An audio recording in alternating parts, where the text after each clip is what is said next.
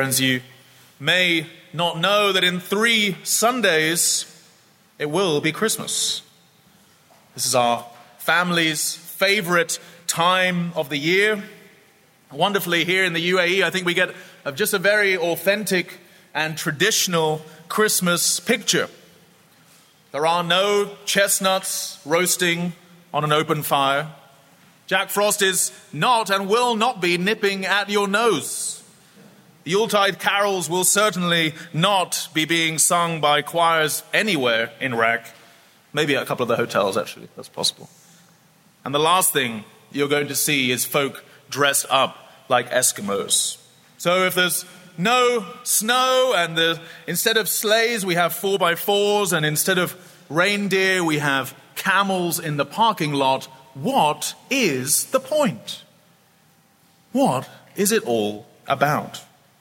Well, this is something we talk about all year long. Hopefully, if you've been attending for a while, you can attest to this, that here at RAC Evangelical, this is the good news that Jesus Christ, the Son of God, has left heaven and he's come to earth. Not just that, but he lived a perfect life, that he died on a cross, and that he amazingly rose again. That he is alive today, and that we worship him and we praise him week in and week out.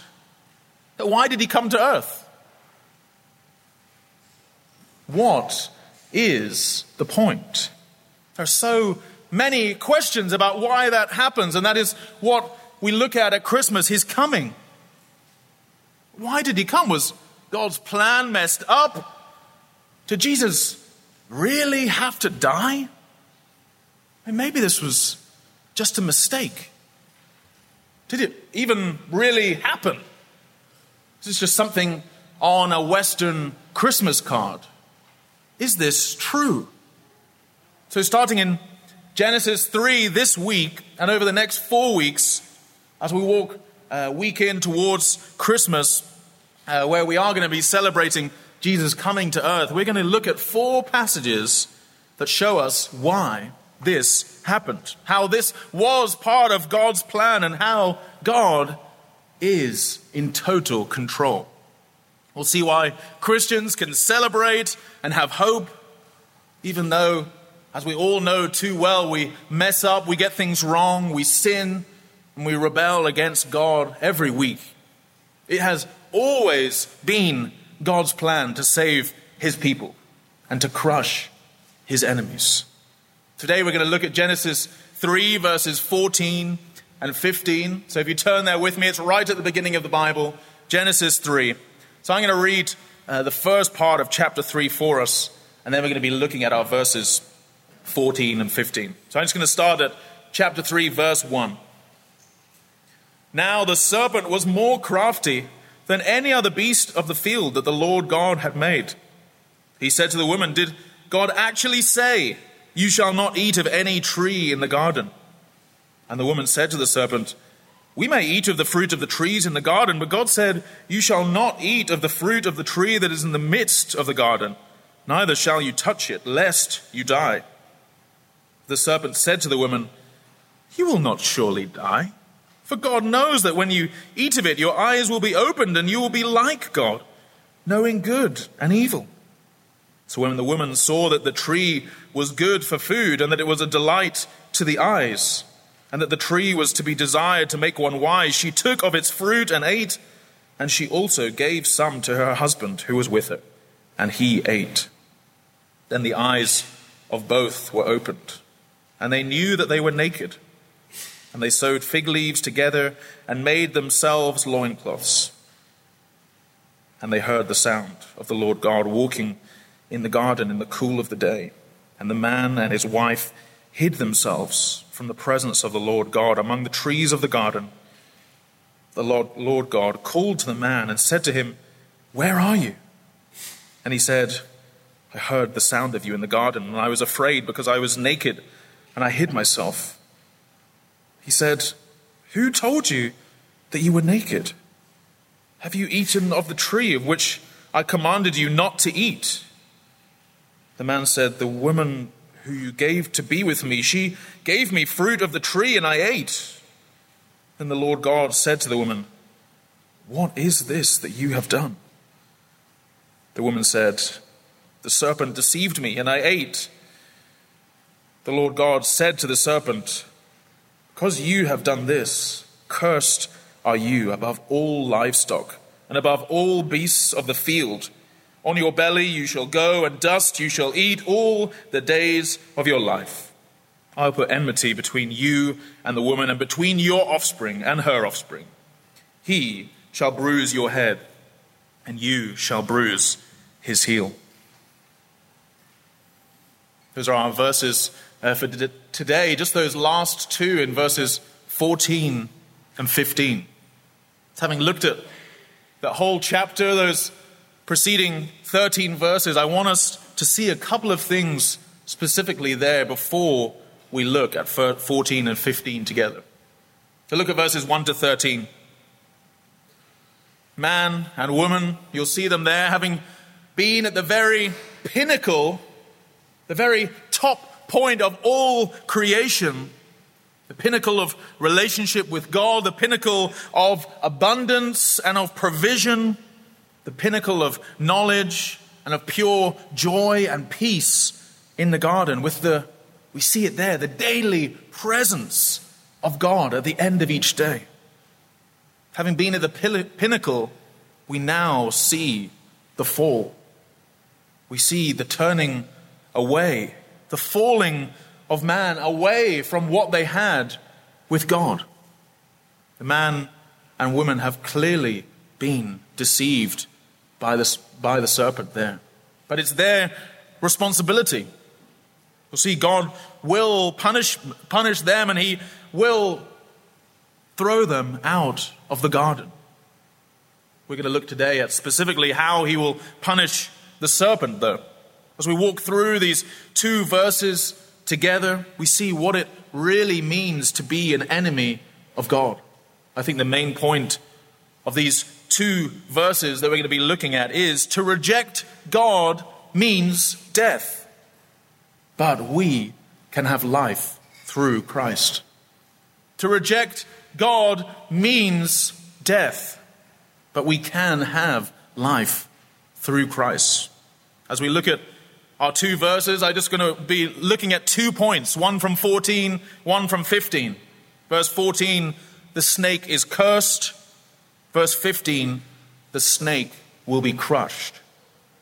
Verse 14, the snake is cursed. And verse 15, the snake will be crushed. So look there at verse 14 and our first point, the snake is cursed. As we come to verse 14, look there with me. And having dealt with, let's call it the crime in verses 1 to 7, we then see the investigation by God in verses 8 to 13. And what we have here in our verses today is just the beginning of the verdict and the judgment that God is giving to the serpent, and then to the woman, and then to the man. In the investigation and the questioning, we see God speaking to the man, and then the woman, and then it concludes with the serpent. So in reverse order, we now see God dealing with these three very guilty parties. Their arguments, their reasons have been given. We heard them. And now what we see is the full weight of the holiness of God being poured out and explained for us.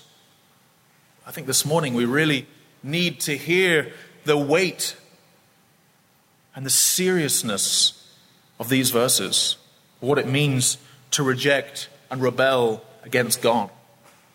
I think, this is my hope for you this morning, that we also see the hope of God's plan through this. We really should. We should hear these first 13 verses. We should feel shocked. We should be saddened by what happened, for how it affects every person here, every person in the whole world ever created after Adam and Eve, young and old, no matter where you are from. But I hope that through our time we'll also see what God is doing, what he knew would happen, that everything happens within his will and within his hands. If it did not, then there would have been something greater than him. If he didn't know what was happening, then it would all be out of his control.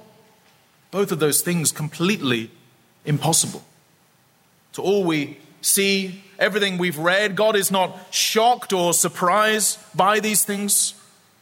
So as we look down there at verse 14, as the words of God are recorded for us, look there with me. I think he's clearly, without a doubt, speaking to the serpent, and he cuts straight to the chase. He says, because you have done this. That's the Lord's opening remark. I think if we look there, that it automatically begs the question for us, what is the this that God is talking about? I think if you just have to look back at verse 13, that's Eve confirms it for us. She says, the serpent deceived me, and I ate. Friends, this was the aim of the serpent from the outset. We see Eve immediately taking no responsibility for what she's done. She immediately turns and blames someone else. How true is that for each of us? How quick are we to say, it wasn't my fault? How quick are we to say, I just couldn't help myself. I had no choice. We are all too aware of the truth, I think, and chapter 3 just confirms this for us. We all have a choice. We have all chosen to rebel. We've all chosen to reject God. It starts in the garden, we see it here, and it confirms today, continues today. We all do it. Friends, we cannot stand before God and say, it's not my fault. Christian, as you stand there before God, as you will one day, Jesus will say, I've taken your punishment. It is your fault. If you're a Christian, Jesus will say, I have taken your punishment. Look back there at verse 1. Scan up a little bit. We'll see there how the serpent is described as crafty. Other versions, other translations describe the serpent as subtle. Snakes have been created by God this way. This is what snakes are like. This is their gift. This is their gift from God. This is well known. It's why Jesus even says to the disciples as they go out, I am sending you out, so be wise as serpents. So here in this first point, we see that life will clearly never be the same for serpents, but I think it's wrong to see snakes as inherently wrong, and for our focus to be whether or not we should hate snakes or not. I think we do know from the rest of Scripture that this fall of man that we're looking at, this deception here, led to a rejection. Is by the serpent, and the serpent is used here by the devil because of the serpent's God-given skills and abilities. We'll see there is a curse for snakes, but also this story has real meaning and real effect on our lives here today. This is not just a fable or an old myth or a legend. This is a true story and has effect on your life today. We'll have a little bit more of a look at what is happening with the snake and with the man and the woman, but I want us to see that what happens here in this strange and curious event is real. And it is so disruptive and destructive and completely despicable. It's affected everything and everyone after it. Here it only gets 24 short verses, but everything in the Bible is affected by it. And we'll see in verse 15 that immediately following it, God alludes to the outcome that he is promising. But friends, we must feel the impact of these verses on all of us. It is in this disobedience, this rejection of God, that man is eventually removed from his position as priest in this garden sanctuary. We're seeing here the robes being removed from his back as we see his rejection of God. We're seeing here an abdication of this God-given crown to man on the throne of all creation. This was man's dominion to protect and to guard and to praise God for. In Adam's sin, in his rejection of God and the worship of another, that is the devotion to another, is here that every man, every one of us here this morning, every man and woman is now a child of sin and death because of the sin of one man. Every man responsible. Every woman here accountable. In our strength, in our own strength, we each stand before this holy God.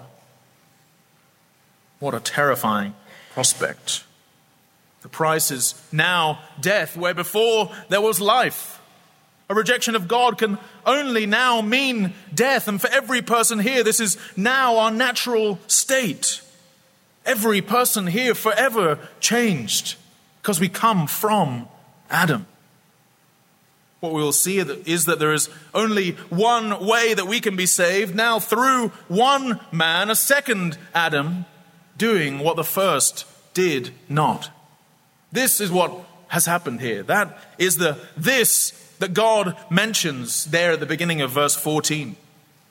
Friends, if you are not a Christian here today, either knowingly or you're not sure if you're a Christian, I want you to understand, leaving here this morning, your position before God. This describes who you are. This story here is your story.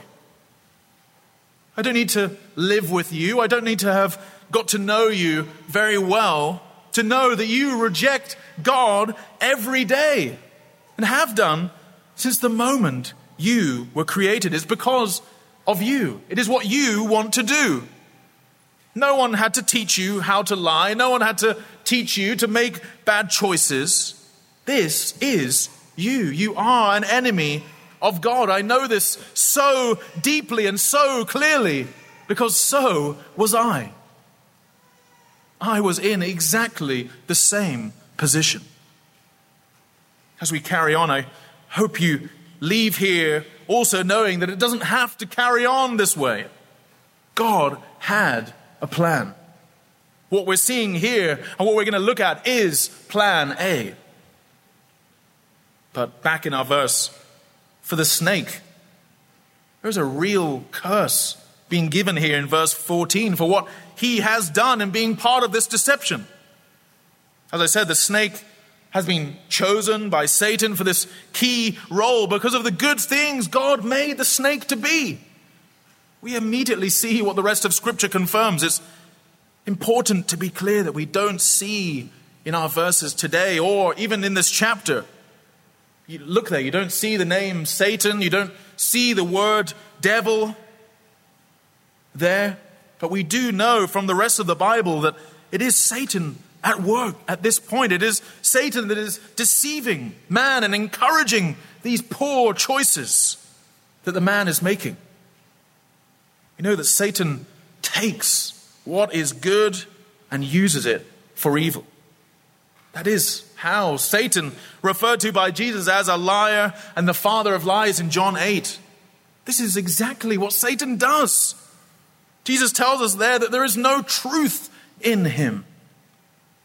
He does it with the snake and he does it with the fruit. He does it in our lives. He takes what is lovely, he takes what is holy and ruins it. He cannot create, but can and will use God's creation to lie and to deceive. Here we see him doing it with a serpent and then with the fruit, as I said. This is because he hates you. He hates man. This is all because he hates God. Friends, this is what he does. Takes the good that God has created and wants to just twist it He does that with sex. He does that with food. He does that with power. All the things we see here, all good, created things from God, but all used to turn us away from our perfect and holy Creator. Drives Satan mad that anyone would worship God and would not turn their backs on him. Friends, it drives Satan crazy that as a Christian, you would seek to honor God in your life and not just do what your heart tells you to. Makes Satan so angry that you would believe God's word and seek to live for him instead of listening to what the world says. Instead of just doing you and just doing what you want to do. Drives Satan crazy. We see this reflected not just in Satan's actions here in chapter 3, but look there at his words. Look there at verses 8 to 14. See the name given to God by Moses. It says, Lord God walking in the garden. Lord God called to the man. Lord God said to the woman. And the Lord God said to the serpent. Do you hear that? Moses is writing all of that Yahweh, the Lord God, has said and done. Look back further. Look at verses 1 to 7 as a comparison. The serpent just asks what God has done. Now certainly this name is used in many different ways here, but I think we're meant to see the difference. As people here, we're meant to recognize how the devil here is deliberately not submitting before God. God is not his Lord. He's calling on the man and woman to reject him. What is amazing for our verse is that although God, with the man and woman, he simply declares the situation to the serpent. He chats and discusses and asks questions of the man and the woman. But for the serpent, he just tells him what is happening. God is not fazed by the devil. He does not care what the serpent has to say or what the serpent's opinion is. He simply declares this curse that we see the serpent will be under from now on. What is this curse? Well, the rest of the verse 14 I don't think is challenging for us to understand. And it is more crafty. And for its involvement, it is now more cursed than any other. So we'll see the serpent will literally bite the dust. Friends, death is not far from its mouth or from its habitat. Now completely withdrawn from the serpent and out of reach are all the wonderful things God has made, his provision and his abundance. From the dust we've seen just 2 chapters before, all things have come. And now this symbol of death is what the serpent is said to eat. So here we are, despite being the only living creature made in God's image, enjoying the most wonderful position and prestige in the whole earth. Man turns against God and his word, all to listen and all to follow a snake. It's here, it's at this point that we see sin enter the world. It's here in chapter 3 that man breaks his relationship with God and completely rejects him. Friends, this is what sin is. It is to reject God and go against his word. It is to break his holy law. It's to not love him alone, to give your heart to something, to anything else. This is what the devil wants from you. This is his chief desire, to steal the glory of God. As we read through the Bible, this is the first of many times where the devil thinks he's won. Every turn, he thinks he's found a way. He thinks he has finally won the battle and the war, despite all of his boldness. As we turn to point 2, we'll see there will come a time when the snake will be crushed. It's point 2. Look there at verse 15 with me. The snake will be crushed. God continues speaking, and he says to the serpent, I'll put enmity between you and the woman, and between your offspring and her offspring. He shall bruise your head, and you shall bruise his heel. Now, Laura will confirm, that's my wife, she will confirm that I just love funny and silly videos on social media. I watched one the other day. It must have taken the guy weeks and weeks and probably months and months to plan. But it was one of those engagement videos, where they're doing a silly dance in different locations, the same dance over and over again, and then various trips and various backgrounds. So they're always doing the same dance, but the background changes. One time they're on a beach, next time they're at a restaurant, next time they're in front of the Eiffel Tower. Then eventually, without the girl knowing, on the final recording, the man then gets down on one knee and proposes. But that's because months before, he's been planning what's happening, already knowing the outcome. And this suddenly, he gets down on one knee, and it is just the sweetest thing. It's absolutely hilarious. I love seeing them. And guys, if you're not engaged, you need to take some notes. You need to search out these kind of things. But you just can't use that one now, because everyone will know where you heard it. The girls love it. It takes planning. It shows that you've thought about it. It shows the girl that you've been planning this engagement for weeks and weeks, for months and months. It was not just a spur-of-the-moment thing. I think what we see wonderfully in this text, and it happens right at the beginning of the Bible story, is that God planned this all along. He knew what was happening. He planned this from the beginning of time. His plan is then seen through centuries and centuries of human history. In this long sentence of verse 15, we have the very first messianic prophecy. That's a prophecy about a coming Messiah. This is often referred to as the first time in the Bible that we see the gospel, or a glimpse of it in the darkness of the Old Testament. Our verse, what we're looking at here, just this first glimpse of something coming, something happening in the future, God's plan slowly being revealed.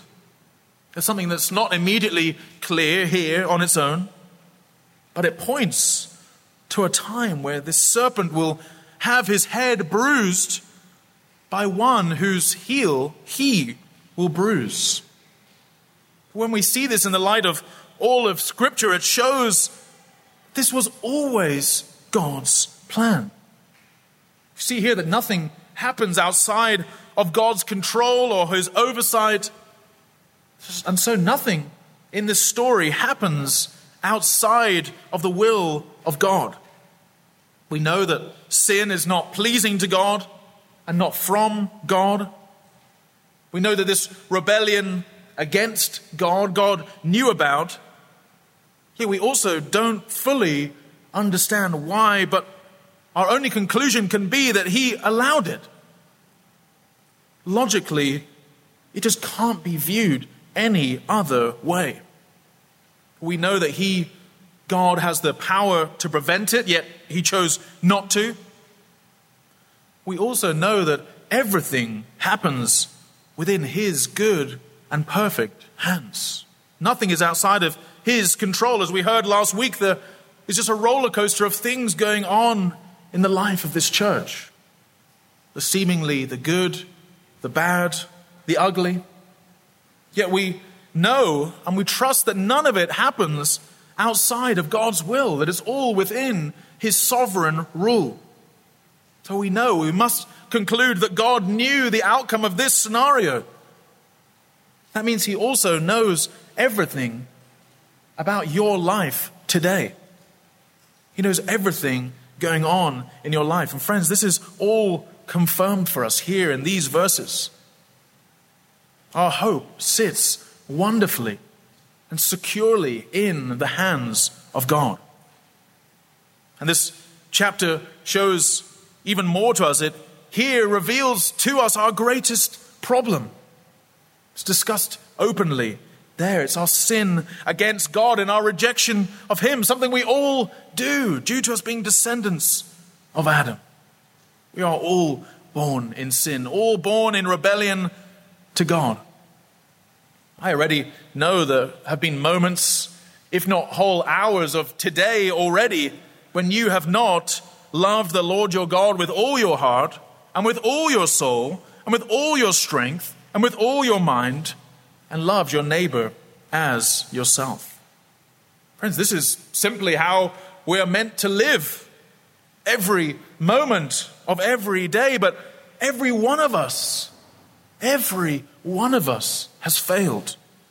We can't do this on our own, in our own strength. We are all sinners. I too have not lived like this today. I too am a sinner in need of a Savior. Friends, in ourselves, we don't even ask for this.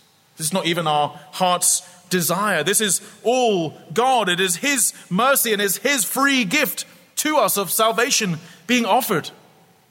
None of us want this. Scan back up and look at verse 8. Look there. Do you see the part where Adam and Eve come running to God? No, they don't. They have run away. They've hidden themselves. They know what all of this means. What about there in verse 13? Look there. Do you see the part where they are begging God for help, asking God for a solution? No. What do? They blame each other. They are terrified. The judgment of God we see now turns towards them. You can almost picture the scene with them just standing, staring at the floor, trying to cover themselves, completely horrified. The realization beginning to dawn on them of all that this means, how they had perfection in their relationship with God and they have broken it, how the idea of living forever just moments before sounded amazing and now it sounds just awful. To live forever like this would be torment. This is where death enters in. By God's mercy and by his grace, following man's sin comes the perfect justice of God, but also the perfect mercy of God, all from the same hands, all from him, a holy God. We see here his righteous justice, but also his perfect love. What we see in verse 15, the people didn't ask for. All of verse 15, this is all the grace of God. It's his big idea. This is his plan for his people. Friends, if you're a Christian, then this is all for you. This should drive our praise to him. Our assurance that God knows what is happening, that he is in control, that his plan is to save a people to himself. We can praise his holy name. We can celebrate the coming of Jesus Christ because we know what that means for us. Friends, as we look at the bruised heel and the bruised head, we see these two things come to pass. Their real meaning is found centuries later as God's promises will be fulfilled, his promises kept and delivered, all through this seed that he's talking about. Verse 15 there begins with God's announcement of enmity between the serpent and the woman.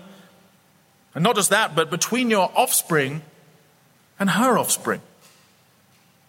Verse 15, we see that the serpent and the woman are being used really symbolically in many ways, and all now point to a battle like no other. One between good and evil, one between God and Satan.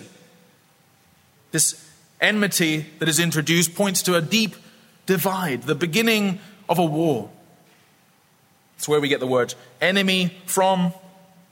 This enmity seems to have a beginning here. The introduction of generations and offspring on both sides all points to something big, something ongoing, something well into the future. Here we see in our chapter today that Satan has waged a war on God. And then we see God's response. God definitively tells him what will happen. God is in control.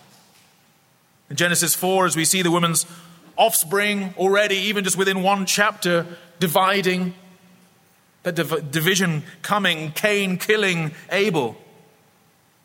Immediately again, it looks like the offspring is in jeopardy. But again, we see God's hand granting Eve another son, Seth. Immediately we read how this causes the people to praise God. Even Eve's name here, the mother of life. Friends, as you read the Bible, who gives birth to who is important. This is how we know who the seed of the woman is. It's how we see the people of God are made known through Scripture. As we study the Bible, as you study it in your own time, you're seeing how these generational battles are happening, all because of what we read here in our verse, between the offspring of the woman and the offspring of the serpent. See God's chosen priest or king, and then those Satan uses to disrupt and destroy. We see it, as I've said, with Cain and Abel. Then we see it with Ishmael and Isaac. You see it with Jacob and Esau. The list goes on and on and on. We see it with individuals, and then we also see it with the people of God, the collective use of this.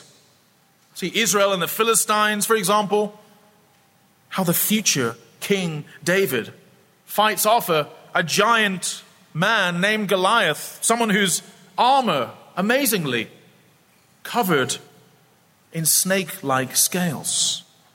David defeats the giant.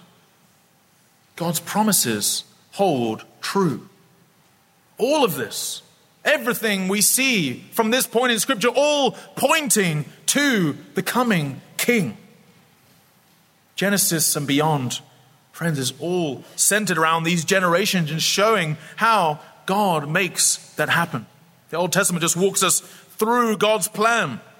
So we see the offspring of the serpent, those enemies of God, those who are broken and bruised along the way, how they will be battered and smashed under God's waves, or with the sword of God's people, or under the rubble of walls that God brings crashing down.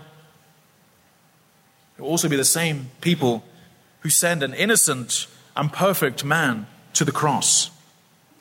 This list is long, friends, but as we look at Genesis 3, verse 15, we know that the outcome is sure. Difficult, painful, but completely sure. We get to the bruising at the end of 15. I think what we see here is what Adam should have done when the snake first spoke.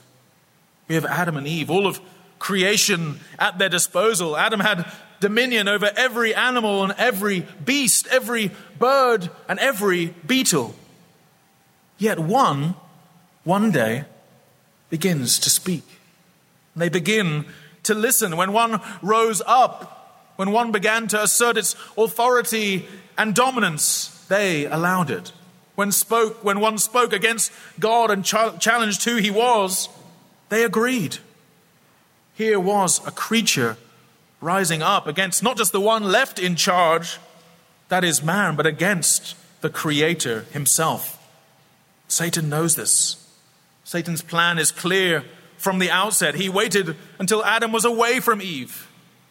Then he began to whisper, to plant these doubts and this challenge to walk Eve right to the edge of the cliff, to take her right to the edge.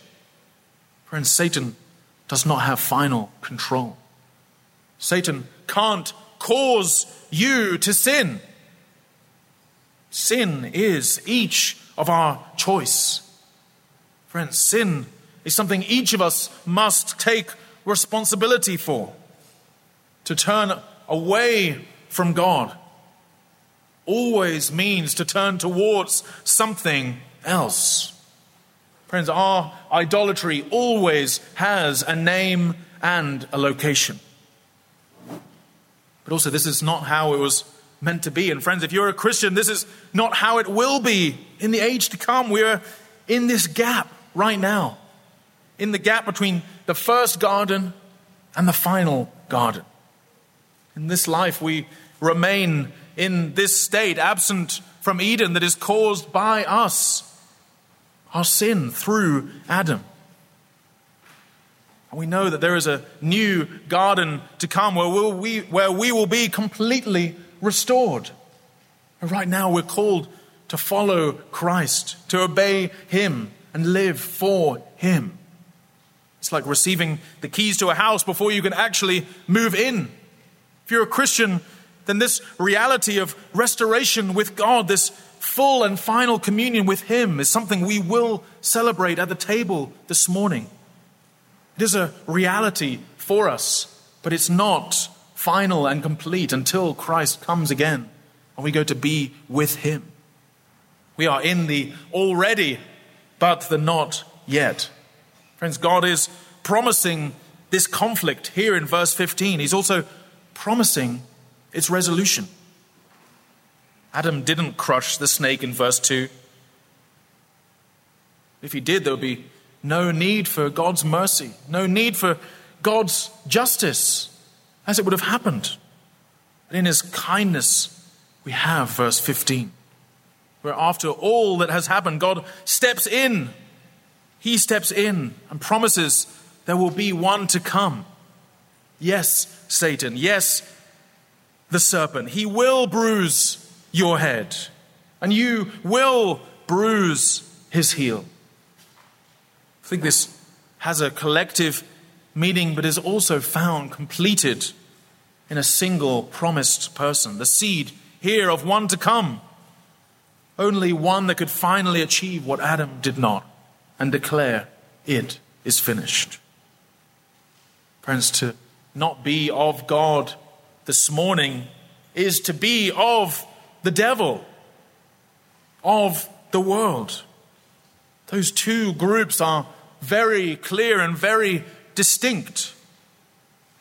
This is terrifying for those in the camp here against God. As we look at these verses here today, and as I said at the beginning, we are all born enemies of God. I do pray that the Lord uses this morning to reveal to you, to show you, for you to be honest about which camp you are in. Jesus himself made these two groups clear, knowing that we all have a father. Again, this idea of offspring is clear. In John 8, he's speaking to some religious people who looked like they were following God. He says to them, "You are of your father, the devil, and your will is to do your father's desires. He," and that is Satan, "was a murderer from the beginning," referring to what happened with Cain and Abel, "and does not stand in the truth, because there is no truth in him. He is a liar and the father of lies." Friends, to know Jesus is to know the Father in heaven. To follow Jesus is to know God. To reject him is to reject God. This line is drawn so clearly for us in our verses. Starting all the way at the beginning of the Bible in Genesis, this dividing line continues all the way through history, flying over the hills and the valleys of the Old Testament like a beam of light, just growing in the darkness, revealing more and more, dividing the light and the dark, the right and the wrong, the righteous and the unrighteous, God's people and his enemies.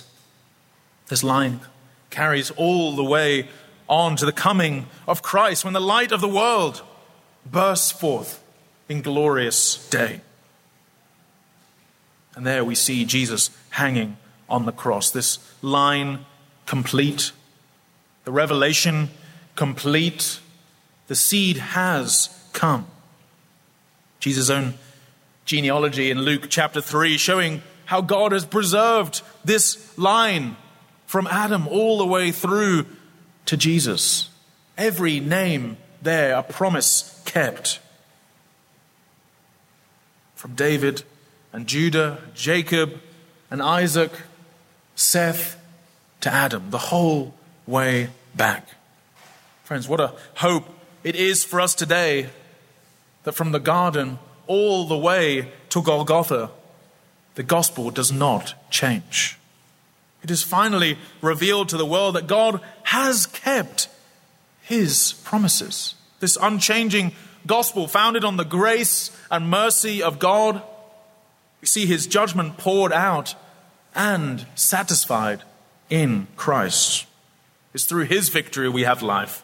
It's through his victory on the cross and his return that we see Satan's head crushed beneath his bruised and pierced feet. That is plan A. This is all as it should be in God's will. For he loved creation enough to make it and enough to send his son to die for it in his own perfect timing. There on the cross we see that final fulfillment of this bruising of Jesus' heel.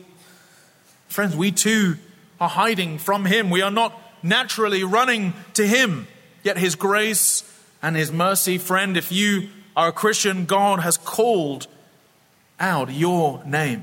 He has run out to meet you, and he has made a way for his judgment to be passed and his mercy received. That is his free gift of grace to us. Free to us, without cost to you, for Christ has paid the price, a price that you could not afford. Come to Christ. Come to the foot of the cross. See the promised King, the price his battered and bruised body has paid for you. Through one man we are separated from God, and through God's only Son, the firstborn of all creation, are many sinners saved and restored. Friends, there is no other way to salvation than through this promised seed, Jesus Christ. What a victory Christ has won. What judgment he has endured, and what mercy he has delivered. All as God has promised.